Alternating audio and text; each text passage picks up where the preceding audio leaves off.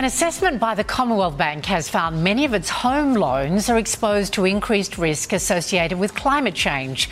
Let's bring in Network Finance Editor Gemma Acton. Good morning, Gemma. Is this a concern for the bank and its shareholders? Good morning, Anne. Well, we've tragically seen multiple examples in recent years of the damage that extreme weather can do to homes and communities.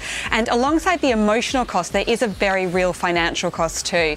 Now, Commonwealth Bank estimates that it currently has lent out $31 billion in mortgages for homes at risk from extreme weather events, namely 56,000 properties at high risk of floods, 38,000 properties threatened by cyclones, and 5,000 homes at high risk of fire. And it's not just shareholders who stand to potentially lose, but also these homeowners as insurance costs rise to cover these increasing risks. And Anne, it's been a disappointing start to the week for Aussie shares, with miners and property companies weighing heavily on the ASX 200.